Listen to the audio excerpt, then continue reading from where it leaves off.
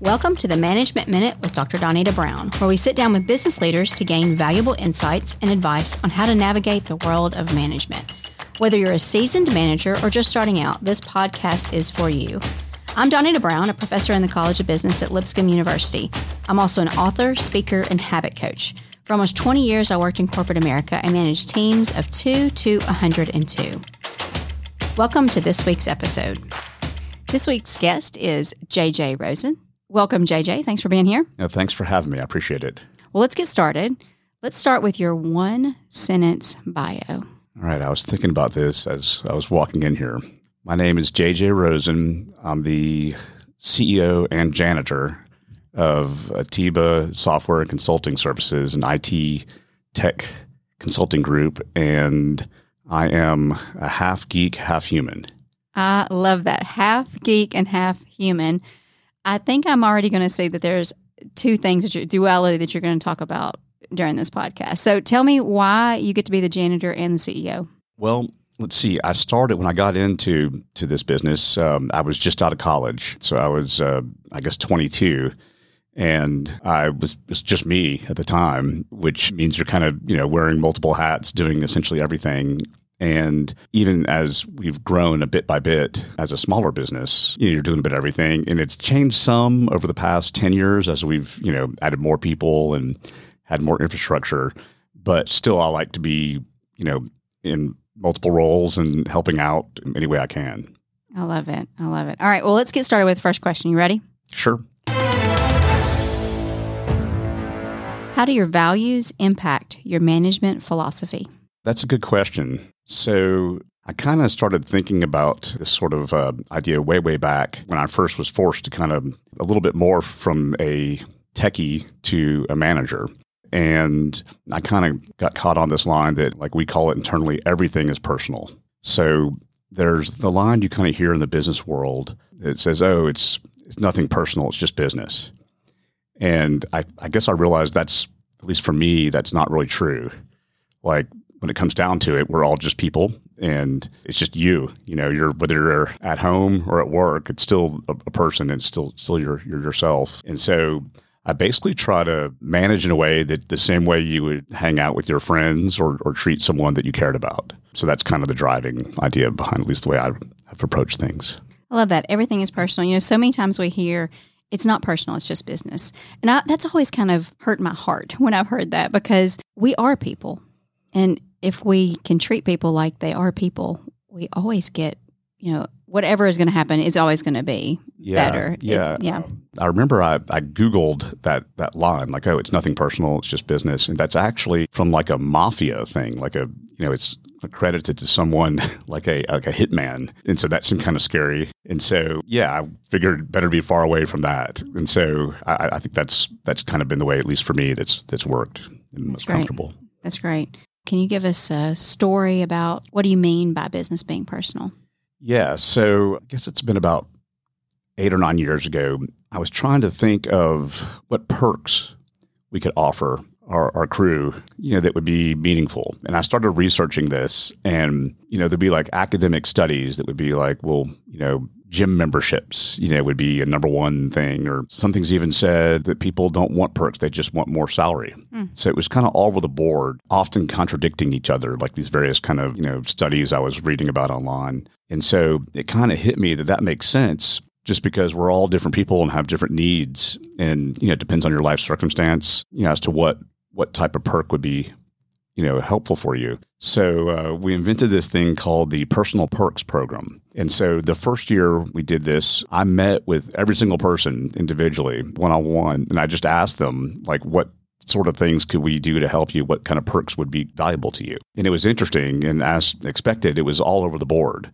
I remember one person wanted to be able to work from Puerto Rico for the summer. I was like, okay, that sounds good. Another person, she wanted to see if she could work 4 days a week to spend more time with her daughter. I was like, okay, we can work that out.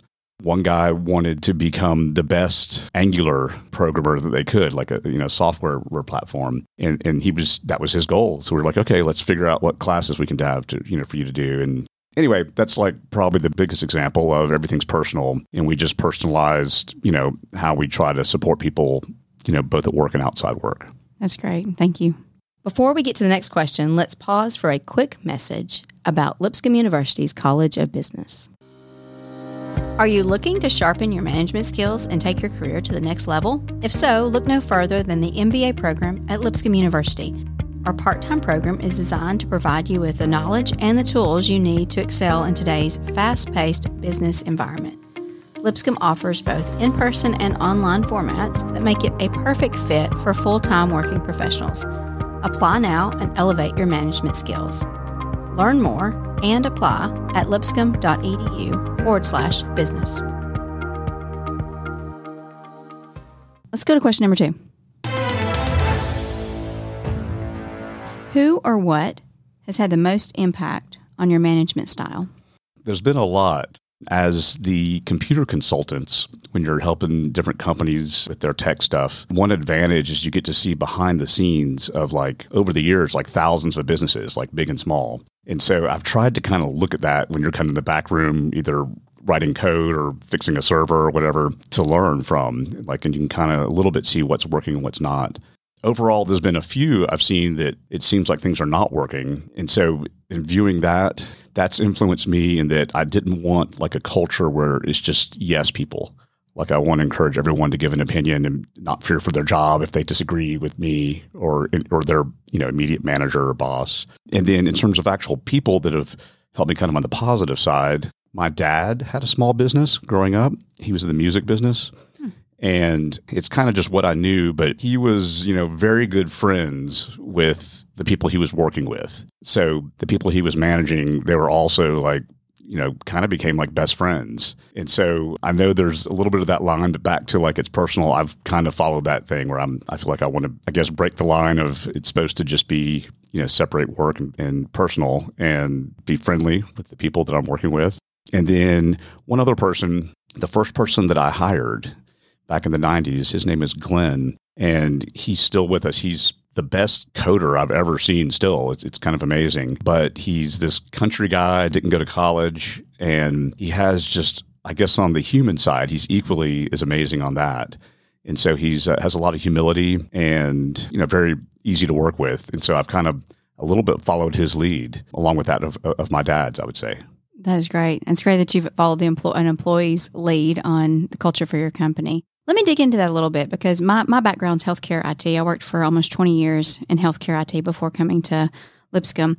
And one of the things that I really worked hard on was hiring the right people. And it sounds like you being in the tech industry really have to make sure that you're hiring the right people. So what do you look for when you're hiring? Yeah, so I agree with you. And you get a lot of lessons learned over the years. And it kind of, early on in the .com thing, it was sort of okay, the wrong person is much worse than no person at all. Yes. You're better off just not taking on the job or whatever than having the wrong fit. And so the main things, probably the number one thing that I've looked for, and then I think as a company we look for, is enthusiasm. And it doesn't have to be even about something in tech, but just if someone can talk about a project they've done in any facet of their life, and if you can kind of tell they really got into it and just lived and breathed it, that seems to be the main quality that helps you do well, at least in tech and probably just in all of business. So at least that's what's worked for us. What's one of your interview questions you ask? We generally ask, tell me about a project that you've worked on in the past. Doesn't have to be with work or personal, and what you liked about it, what you learned from it, and how it turned out. I love that. I was working for a large healthcare company, worked there for a very long time, and there was a vice president that told me that you're better off not hiring than hiring the wrong person, just exactly what you said. But he said, be careful, because the longer that position is open, the wrong person looks better. That's very true. You become more desperate. Mm-hmm. And so I like that as well from what that person passed on to you, because you're right. When you're pushed and you're kind of running out of options, it's tempting just to go ahead and go against your gut sometimes. Oh, absolutely. Absolutely. All right. Well, you ready for question number 3? Sure. Okay. What book has made the biggest impact on you?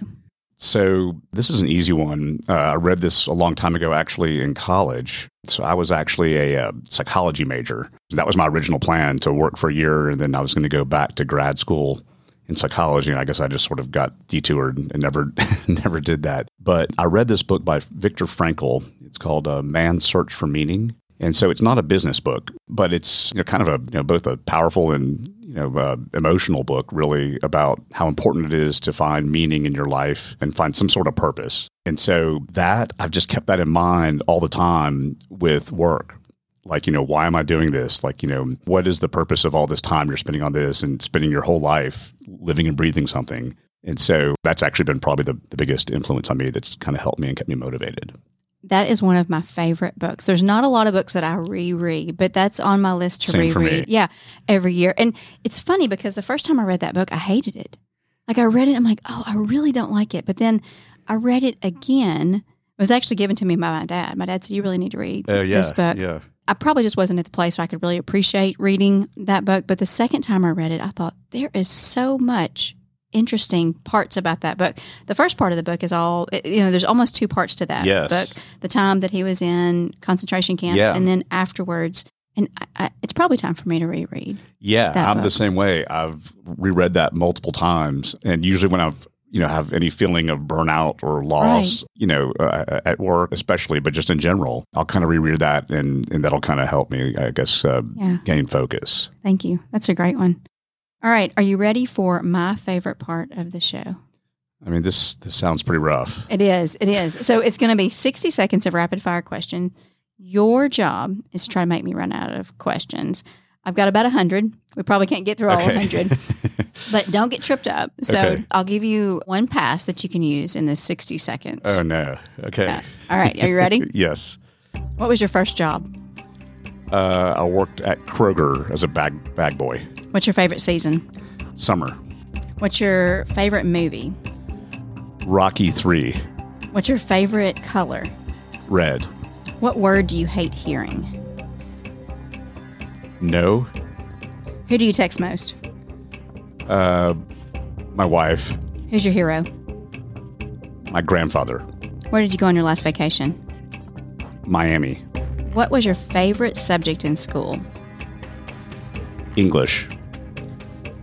What's your favorite dessert? Bananas Foster. If you had to change your first name, what would you change it to? Pass. What's your favorite store? Probably, does a restaurant count? Sure. Satco. What's your favorite type of music? Funk. What's your favorite movie genre? Action. Hey, you did pretty good. Okay. That's a good job. So thank you. All right. So your job now is to give parting advice to managers. What's the best advice you can give to managers? One is, I think in management, it's important to be genuine. And so I think kind of faking it, especially if you're faking culture, but just even individually, one-on-one, I think that usually makes things worse. And then there's something I've learned over the years, I guess I've called it like the forced overpromise. And especially in tech where it's, very deadline intensive and there's hard things to solve. I think it's important to give people room to just say, I don't know, and just be totally honest without fear, as opposed to kind of pushing them to promise something that they're really, not sure about. That's great. That's great. Well, JJ, thank you so much for being this week's guest. No, thanks for having me. I appreciate it. Thanks for listening to the Management Minute. We hope you enjoyed this week's interview. If you like this episode, please share it with a friend or colleague. If you have suggestions for future guests, please send me their contact information to donita.brown@lipscomb.edu. You can also subscribe wherever you listen to podcasts. Be sure to connect with me on LinkedIn. Thank you. This podcast is powered by the College of Business Content Creation Studio at Lipscomb University.